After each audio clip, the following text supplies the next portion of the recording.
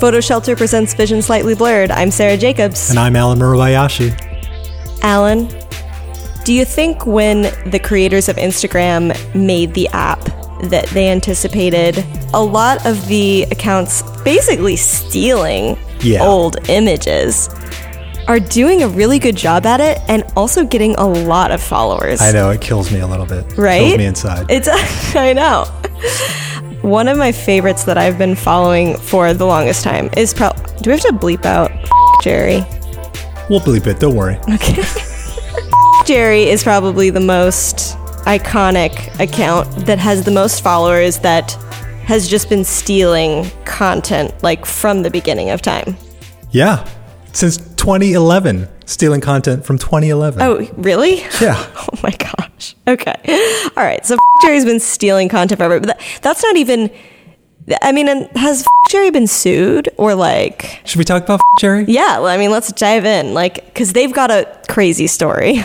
People love following funny accounts. Yeah. And if you look at the history of Vine or you look at TikTok, all of the most successful people there were doing comedy. Mm-hmm.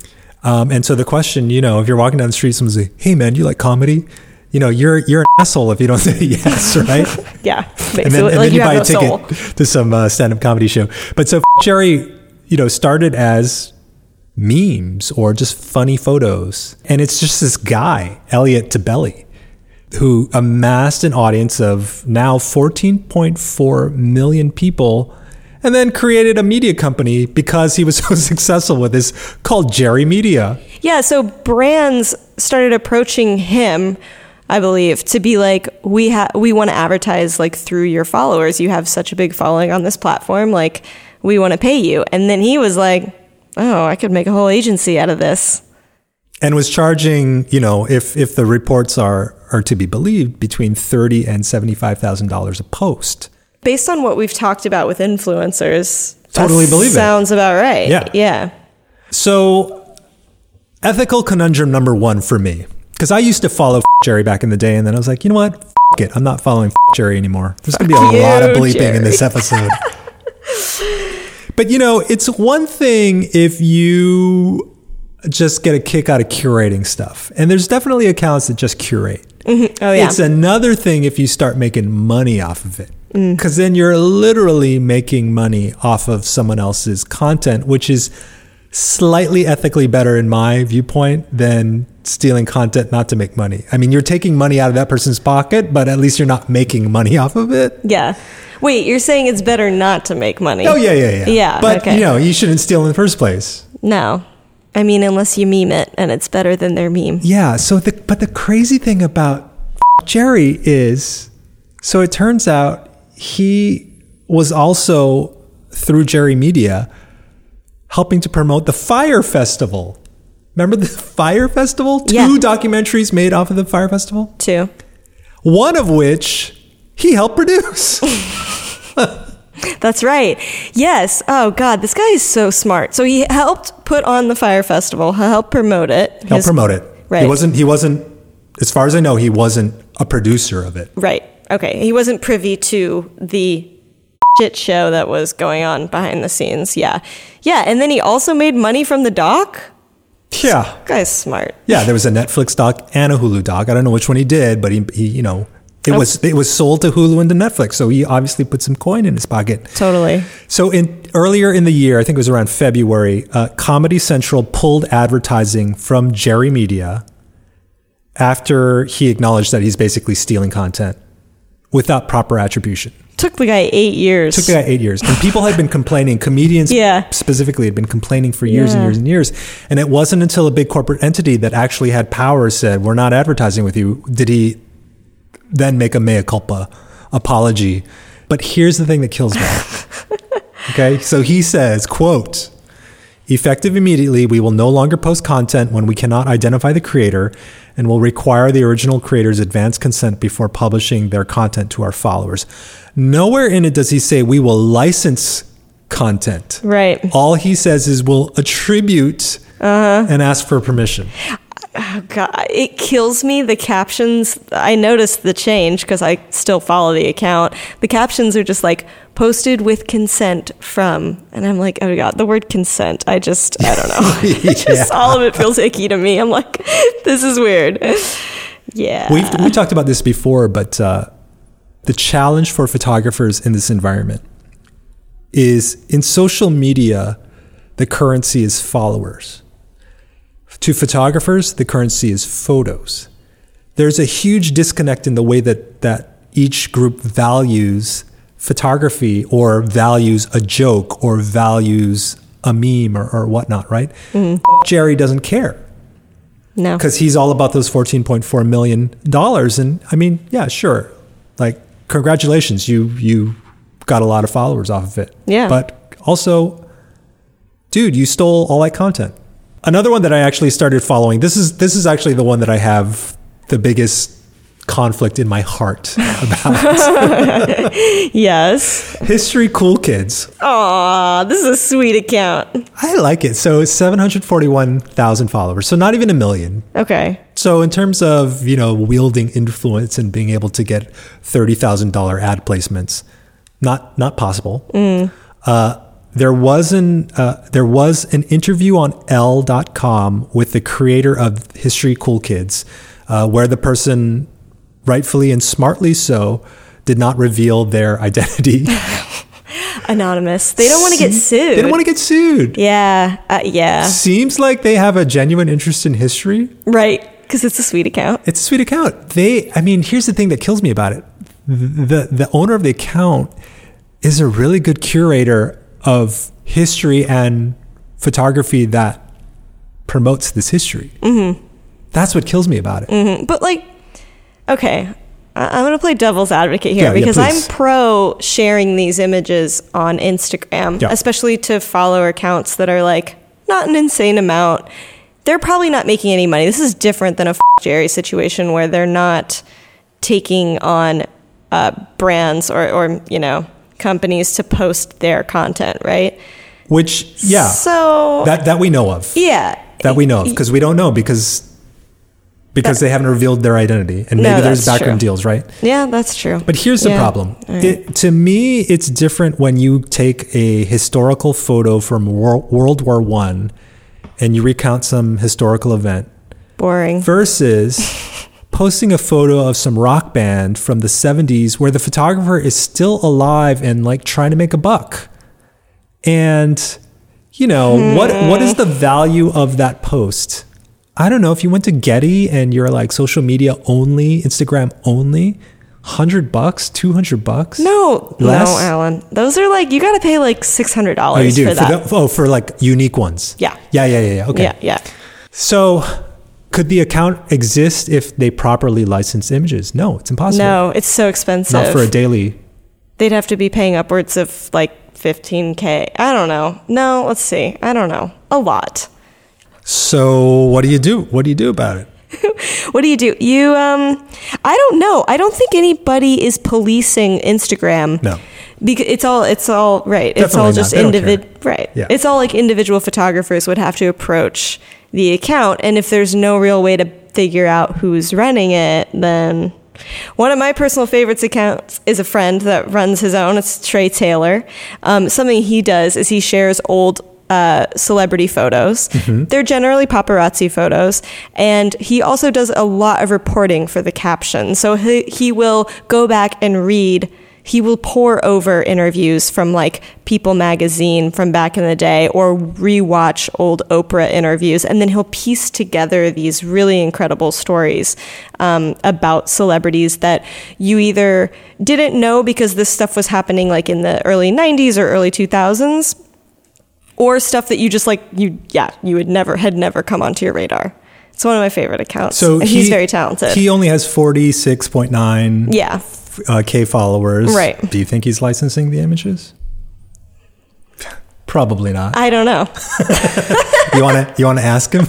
I could text and ask him. Trey, I'll text you. I'll text you. Another one that he works with is that I like that's stealing images is Velvet Coke. That is mostly paparazzi shots. And that's less intensive captions. That's just like, here's Celine Dion in 1993, like looking fly. One of my other personal favorites that's like stealing so many photos and putting them on product is the official Sean Penn. This person, I'm pretty sure it's a woman that runs the account. It's not the actor Sean Penn. Right. Sorry. No, it's a fan of Sean Penn. She just writes the funniest captions and kind of pokes fun at celebrity culture and Hollywood in general. But then she'll put these pictures on like towels and sell them. Like that is like beyond like what is happening? How are the photographers not finding this? So let's say you are a paparazzi. Yeah. And let's say you make your money off of getting scoops of celebrity X's at this hotel will be walking out between 1:30 and 1:45. And if you get the shot, you make $2,000 that day. And then you're not making any money for the next week because of scheduling circumstances. And famous person X posts your photo, so you sue them. But then you see that same photo posted to Trey Taylor. What do you do as a paparazzi? Are you like, dude, I'm suing you. You violated my copyright. I'm suing you for statutory damages. I registered it. I'm suing you for $150,000. Or are you like, nah, man, it's history, man. That's cool. It's history. That's a good question. I would definitely, people are suing, as we've talked about, paparazzi is suing celebrities pretty consistently. As they should. Yeah, they should. No, and now I've noticed that paparazzi that do have Instagram, they'll put in the caption, they'll be like, for brands, you need to license this. Fans, go ahead and post. I've seen that. Yeah, which I'm like, okay, that's cute. We like that. Yeah. As like a social media user and whatever. Yeah. But arguably, I guess the paparazzi, they can make more money by suing the celebrity, right? So there's more incentive to sue them rather than this like random Instagram account. Well, I'm no lawyer, but if I was, and you were the paparazzi who only sued rich celebrities and didn't sue History Cool Kids or Trey Taylor, my argument as a lawyer would be, well, you're not enforcing your intellectual property evenly, therefore it's invalid. Really? That's the argument. I mean, again, if you were repping the celebrity. If I was repping, yeah. I'd say this is BS because you obviously don't care about your intellectual property. You only care when you're going to make a buck, and therefore we want to throw this out. That's the argument that I would make. Okay, got it. To get it kicked out of court. Yeah. Whoa. So then that puts the photographer in the position where, okay, well then I have to enforce everything. Yeah. Yeah. I mean, I would hope that, that they would approach Trey with a takedown notice and that would be the end of it.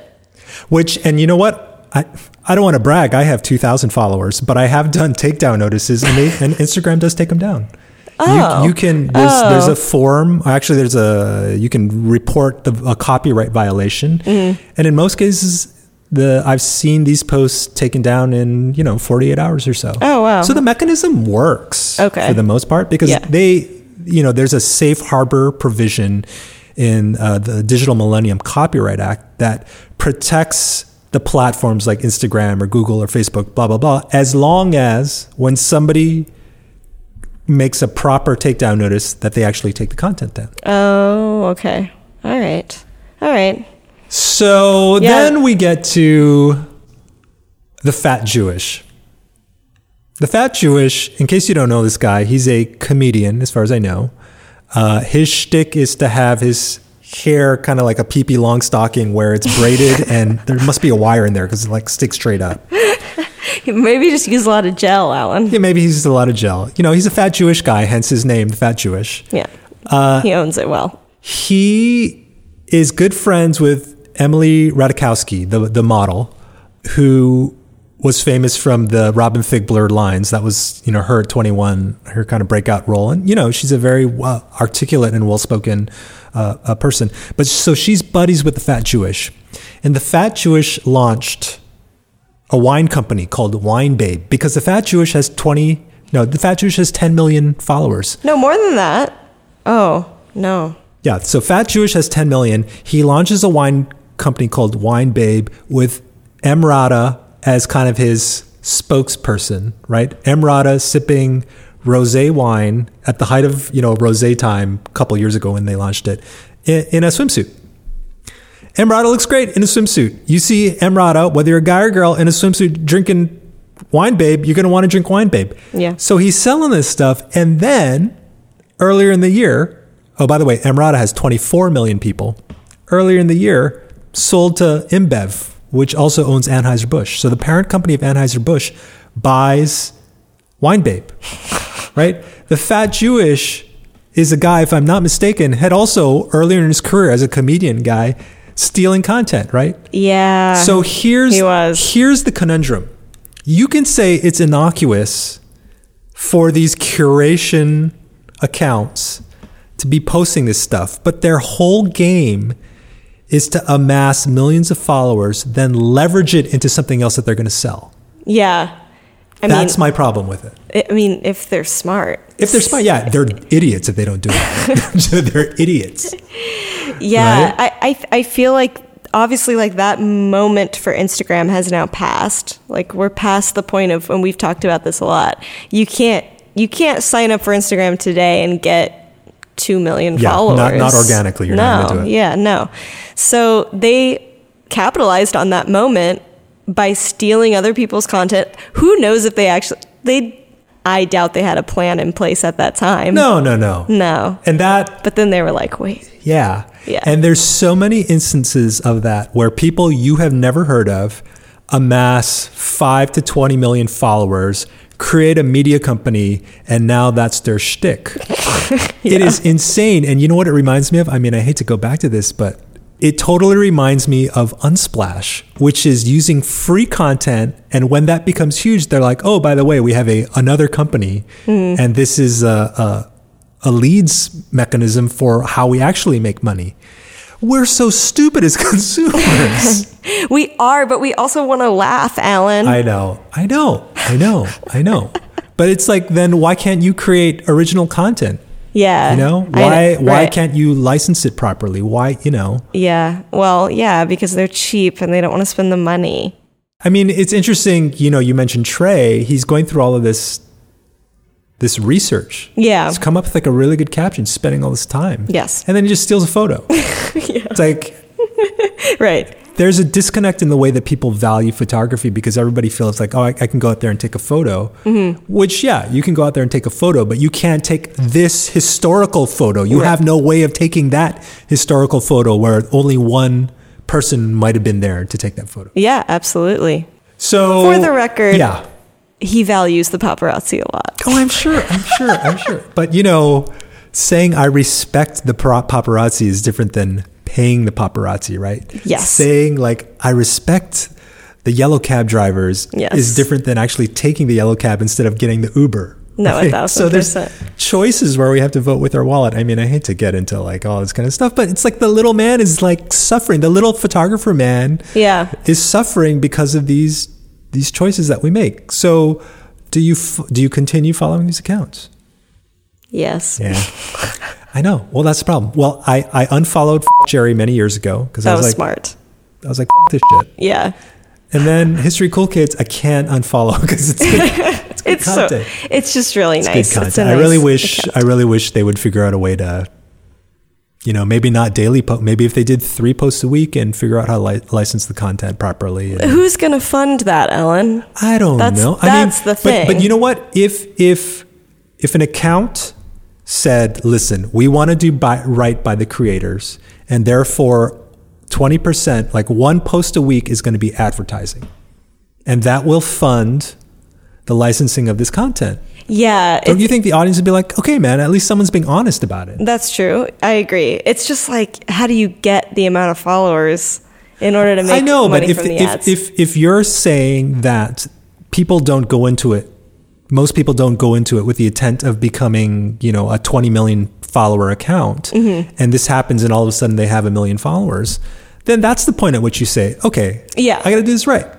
It was fun for a while. It's a hobby. Now I can monetize it, and I'm going to monetize it right and do right by the creators. Yeah, no, that's true. Yeah. Okay, fair. Okay, so we solved it? Yeah, right. We did. We solved it. Okay, well, if History of Cool Kids comes out with a wine brand, all bets are off. I'm going to hunt them down. That is just, oh, God. No, but like, I would buy a History of Cool Kids book. You know what I mean? Yeah, and if they came out with a book, and then they would pay the photographers. They would have to. Yeah, they would exactly. be sued into oblivion if they printed. Yeah. No, yeah. The publishers would be like, let's properly license these images that you've previously ripped off. Yeah. Yeah.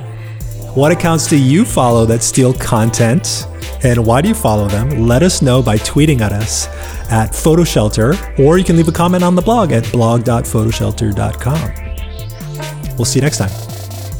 PhotoShelter is the online leader for photography websites and workflow tools.